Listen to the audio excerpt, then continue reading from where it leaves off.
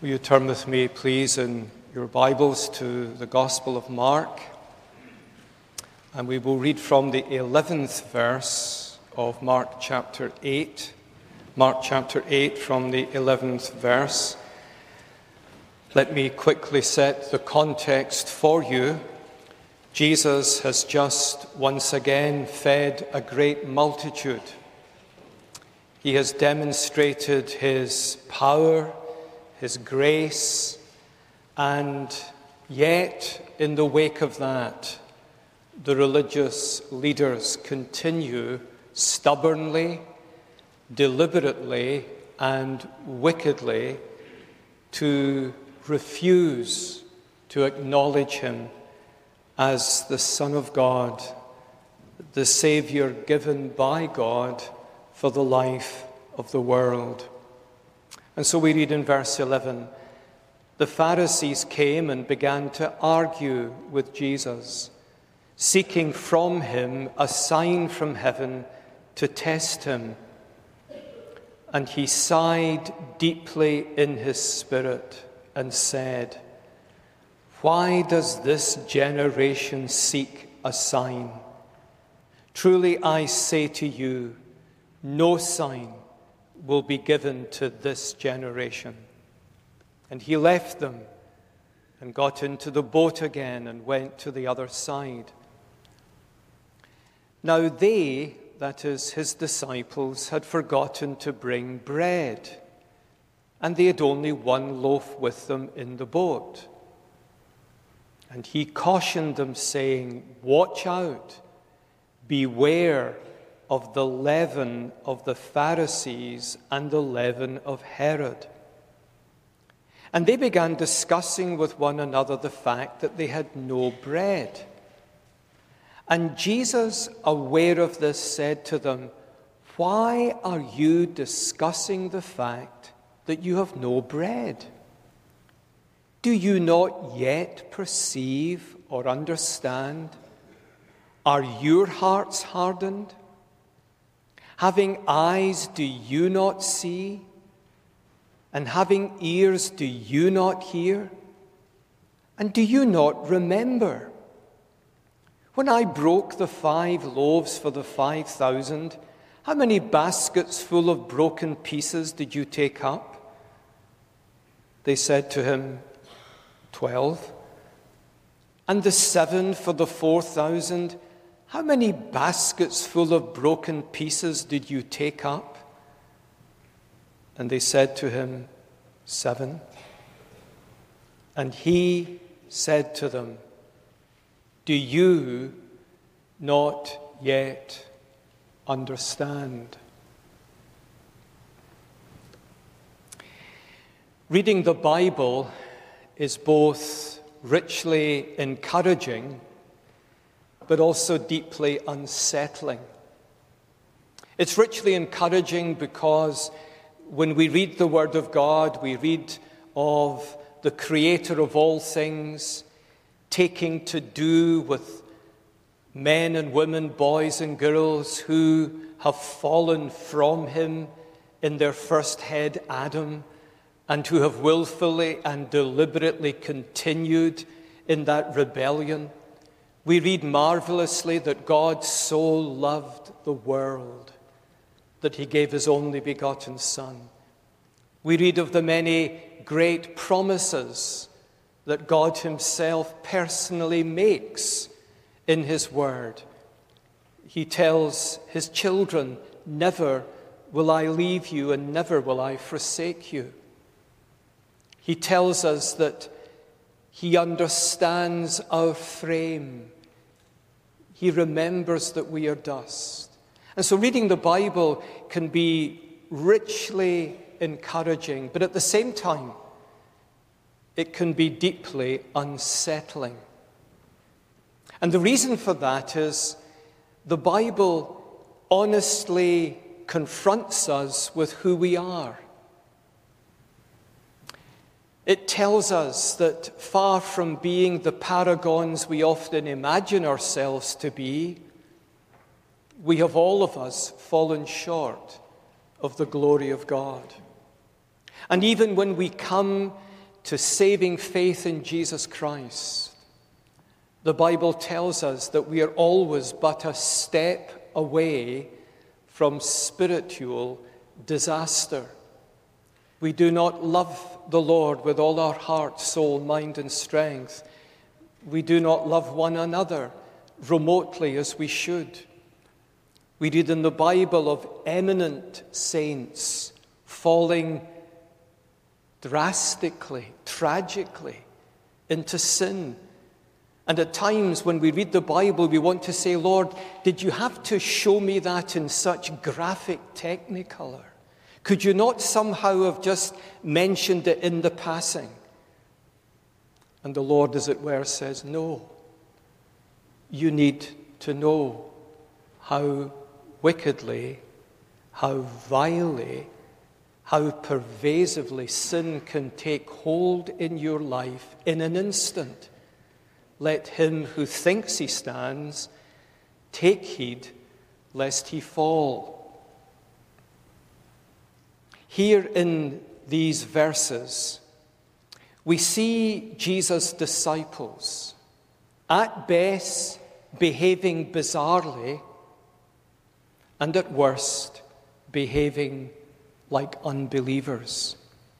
Let me walk through the passage with you and then focus on two particular aspects that I hope will speak, God helping us, into our lives this evening. The context is that Jesus, as I said, has just remarkably, gloriously, unfathomably fed a great multitude with a few pieces of bread and a few fish. And then these religious leaders, the Pharisees, the separated ones, come to him. Now, the Pharisees were not modernists. They were not first-century liberals. They were first-century fundamentalists.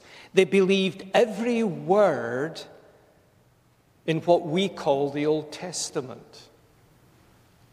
They believed that God was one. They believed that he created all things out of nothing in the space of 6 days by his own word. They were men who believed, so they said, every word that proceeded from the mouth of God.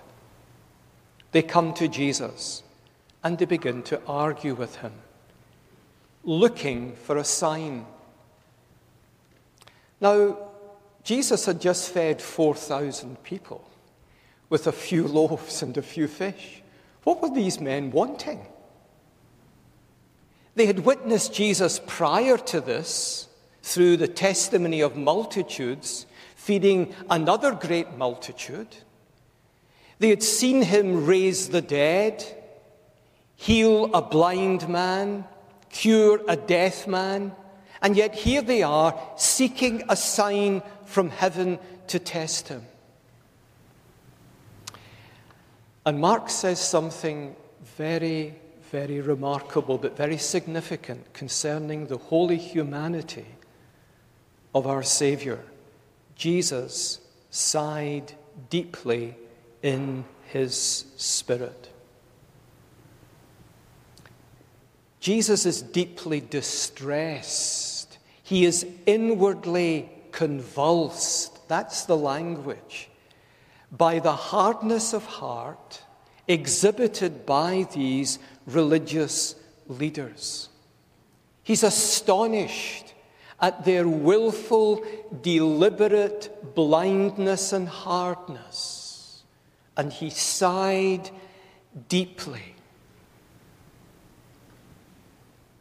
But then, as the narrative continues, Mark tells us that it's not simply the Pharisees who distress Jesus. It's Jesus' own disciples who distress him, bewilder him. He says to them, "Watch out, beware of the leaven of the Pharisees and the leaven of Herod." And they began discussing with one another the fact they had no bread. And Jesus said to them, "Are you serious? Why on earth are you worried about bread? Now, these men had seen Jesus feed multitudes with a few loaves and a few fish. By their side in this boat was the bread of life. And they're worried about not having enough bread for breakfast. And Jesus, aware of this, poses 8 questions. Did you notice the unfolding question after question after question? 8 times Jesus questions them. Why are you discussing the fact you have no bread? Do you not perceive or understand? Are your hearts hardened? Having eyes, do you not see? Having ears, do you not hear? Do you not remember? And in verse 21, he said to them, do you, my privileged, chosen, beloved disciples, do you not understand? These men had witnessed 2 astonishing, miraculous events. Have you ever thought what it must have been like? Or have you ever thought to yourself, I would love to have been there? This little boy comes and Philip brings him and says, well, he's got 5 loaves and 2 fish. And you're thinking, well, that's not going to do much for so many. And then Jesus prays, lifts up his eyes to heaven, and astonishingly, bewilderingly, unimaginably, somehow, by the power of God, initiated by the prayer of Jesus, the bread multiplies, the fish multiplies. Have you ever thought, if I had been there, that would have persuaded me that Jesus was the sent one of God? He is the promised Messiah. He is the one who has come from God to be the Savior of the people of God. And the Pharisees came and began to argue with him, seeking a sign from heaven. Mark is highlighting in a very juxtaposed fashion, but in a very clear fashion, how exasperated and distressed Jesus was with the unbelief of the Pharisees, and how exasperated and distressed he was with his own disciples. Let me make 2 very simple points that I think take us to the heart of the narrative.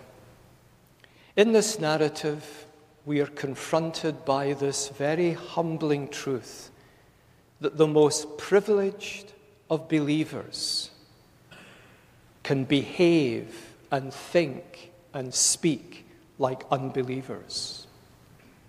These disciples had been made clean by the word of Christ. So Jesus says in John 13.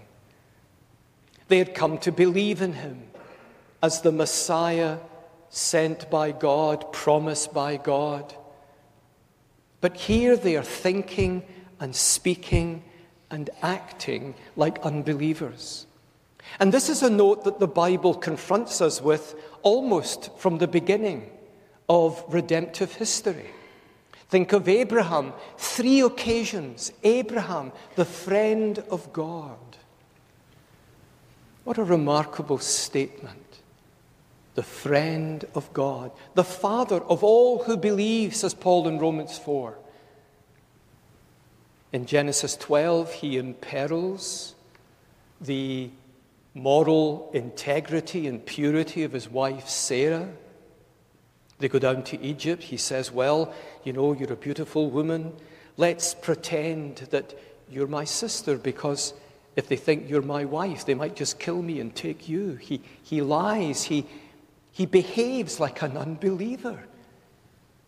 Then later in chapter 16, God had promised him an heir in whom God's covenant promises would be forwarded in the world. But Abraham listens to his wife, and he goes in and has sexual relations with Hagar, and there's a 13-year silence between the end of Genesis 16 and the beginning of Genesis 17.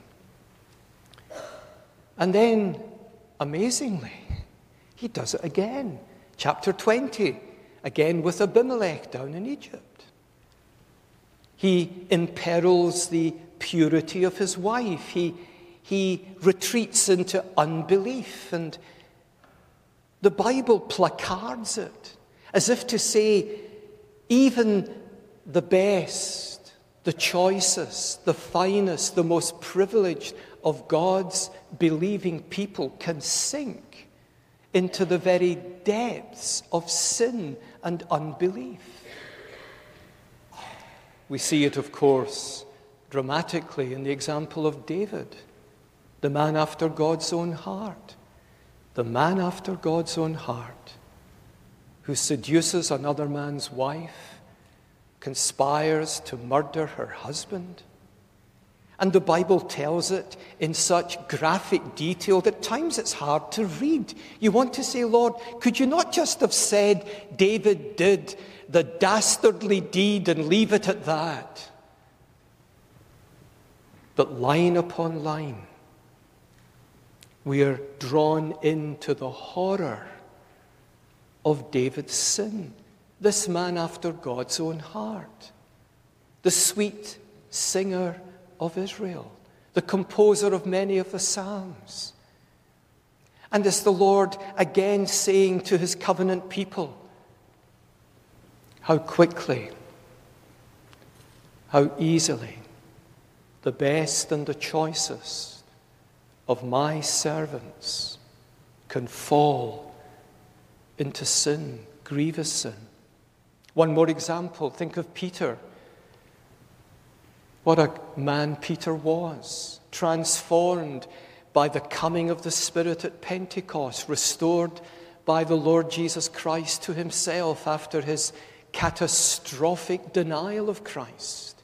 Christ restores him. The Spirit of God comes and in new covenant power and freshness indwells him. He becomes the great proclaimer of Christ. Thousands are converted at Pentecost. And then you read Galatians 2. And Paul tells us that he had to confront Peter to his face because he had begun to equivocate with the gospel. Certain Judaizers had come down from Jerusalem, and Peter astonishingly gives way to them, gives way to men who are adding works to faith and derogating from the glory and sufficiency of the Lord Jesus Christ's atoning work. And Paul has to say, I confronted Peter to his face.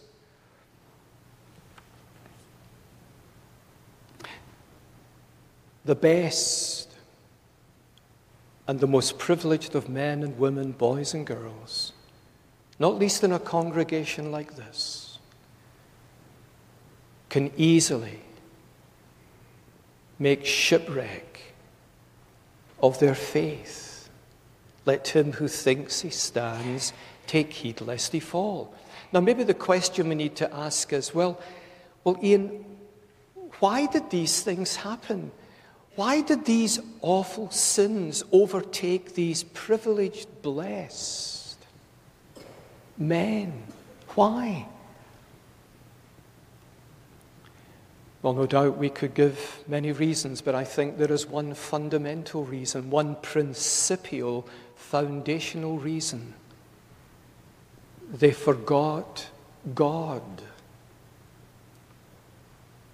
You think, is it as simple as that? It's as simple as that and as profound as that. I often think of 1 Corinthians chapter 6, where Paul, as he writes to a dysfunctional church where immorality and theological confusion has begun to find its way into the life of the church. On 6 occasions in 1 Corinthians 6, Paul says to this church, do you not know?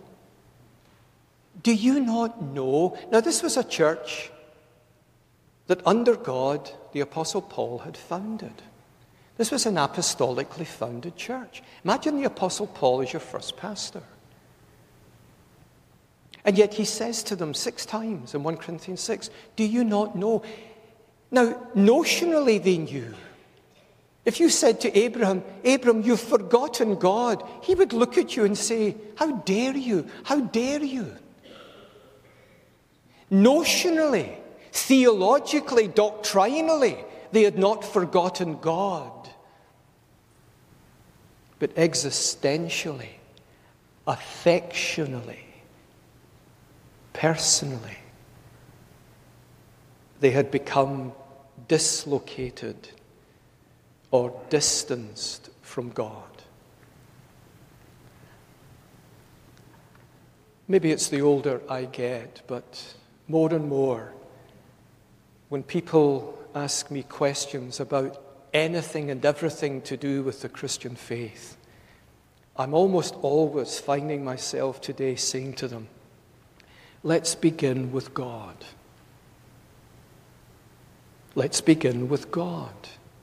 And people look at me and say, well, that's good, Ian. Can we not talk about that tomorrow? I've got this burning issue, this great question. But you see, it's so much of our failure in the Christian life is because we have become distanced and dislocated from who God is. That's why the great need every Lord's Day, morning and evening, is for pastors and elders to set before congregations who God is. Behold your God. I ache at times in Christian services of worship to be lifted up in my spirit to God. I don't want to hear at the beginning of a service about this, that, and the other, important though they may be. I want in the opening prayer and in the opening praise to be told, behold your God. See how great he is, how glorious he is.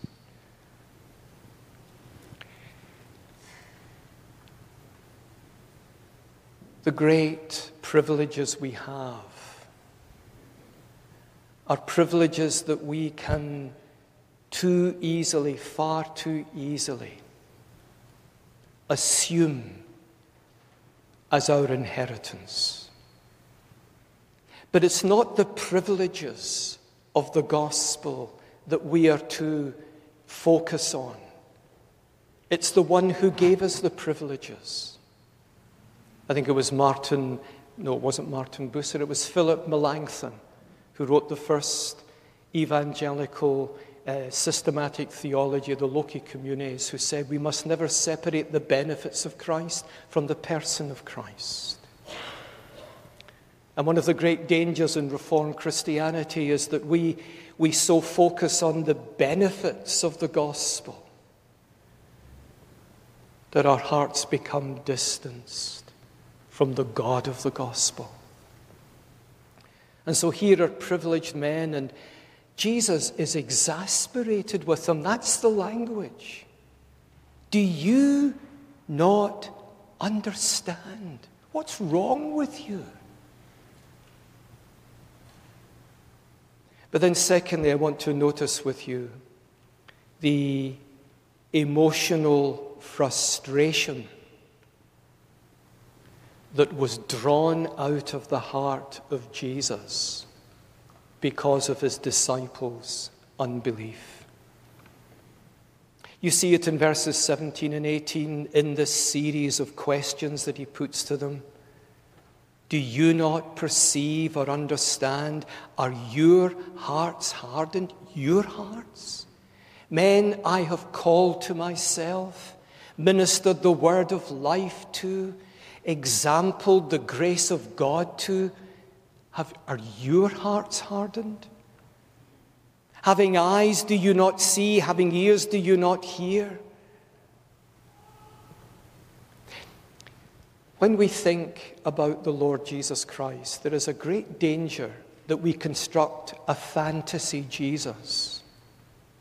A Jesus who is never really upset, who exhibits a humanity that's unmoved, even, a humanity that glides across this world, taking everything in its stride. This is a fantasy Jesus. The Jesus we encounter in the Gospels is a real Jesus. His humanity is not a plaster cast humanity. It's a true humanity. Now, this morning, perhaps I somewhat intrigued you a little, quoting Isaiah 49, verse 4, where the Messiah, the promised Savior of the world, says, my life has been lived in vain. It's the same word used in Ecclesiastes, vanity of vanities, chebel, chebel. My life is empty. It's the same word tohu you get in Genesis 1:2. The earth was without form and void. My life is a failure, he's saying.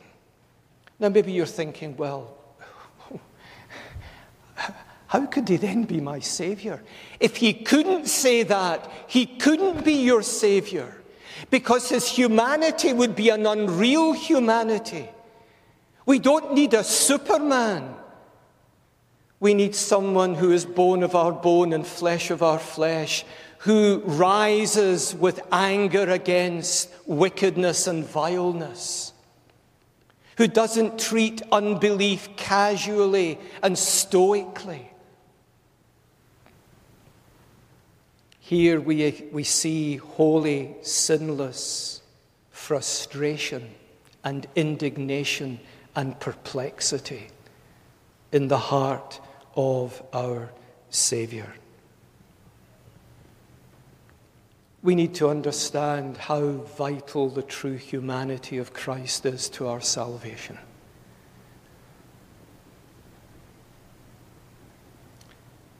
It's as a truly human man,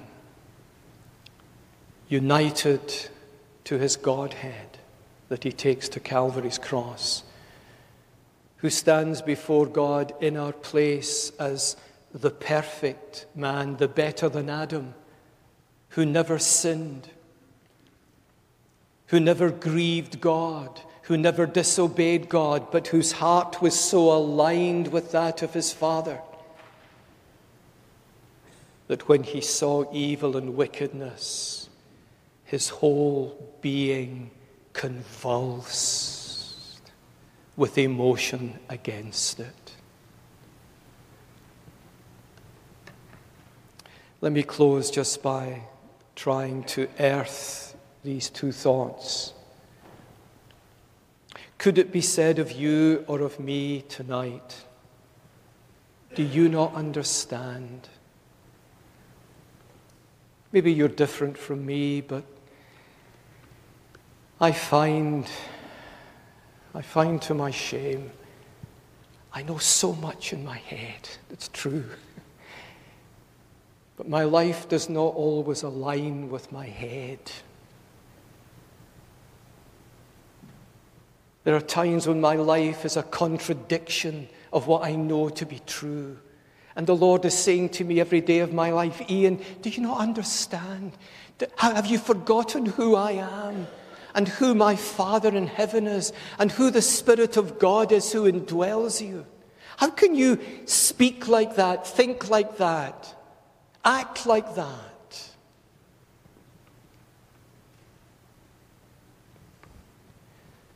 Do you not understand?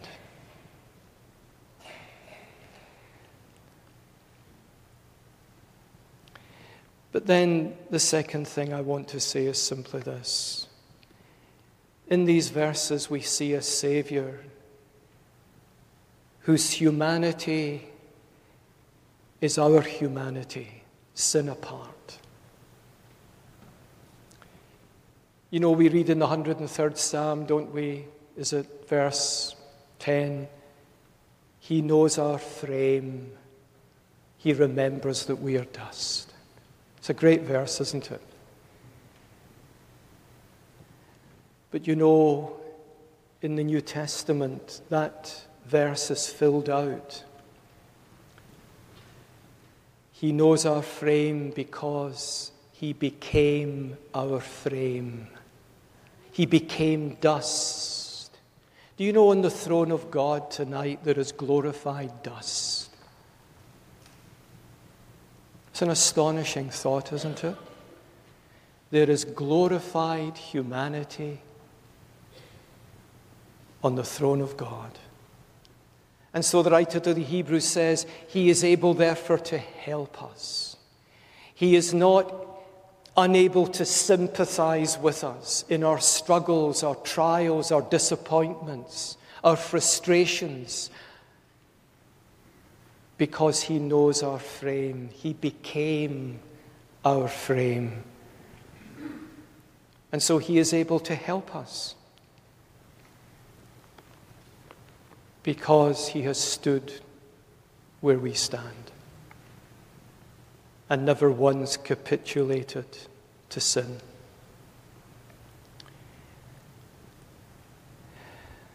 How easy it is, like Jesus' disciples, to live at times as if we were actually unbelievers. The antidote to that is day by day to sink our lives into who God is. Sink our lives into his greatness, his grace, his love, his kindness, his patience, his long-suffering. I don't think there's a day in my life I don't bless God that he is long-suffering towards me. Sink your life into who God is. This last word. Jesus' disciples came to him one day. They were bewildered. They were fearful. And Jesus said to them 4 words. Have faith in God. You know what he was doing? He was saying to them, become theologians. Become gospel, experiential, affectional theologians. Have faith in God. We think too much about faith and too little about God. We think too much about justification and not Jesus Christ, our justifying righteousness. We think too much about grace and not about Jesus Christ, who is full of grace. Have faith in God. Amen. May the Lord bless to us his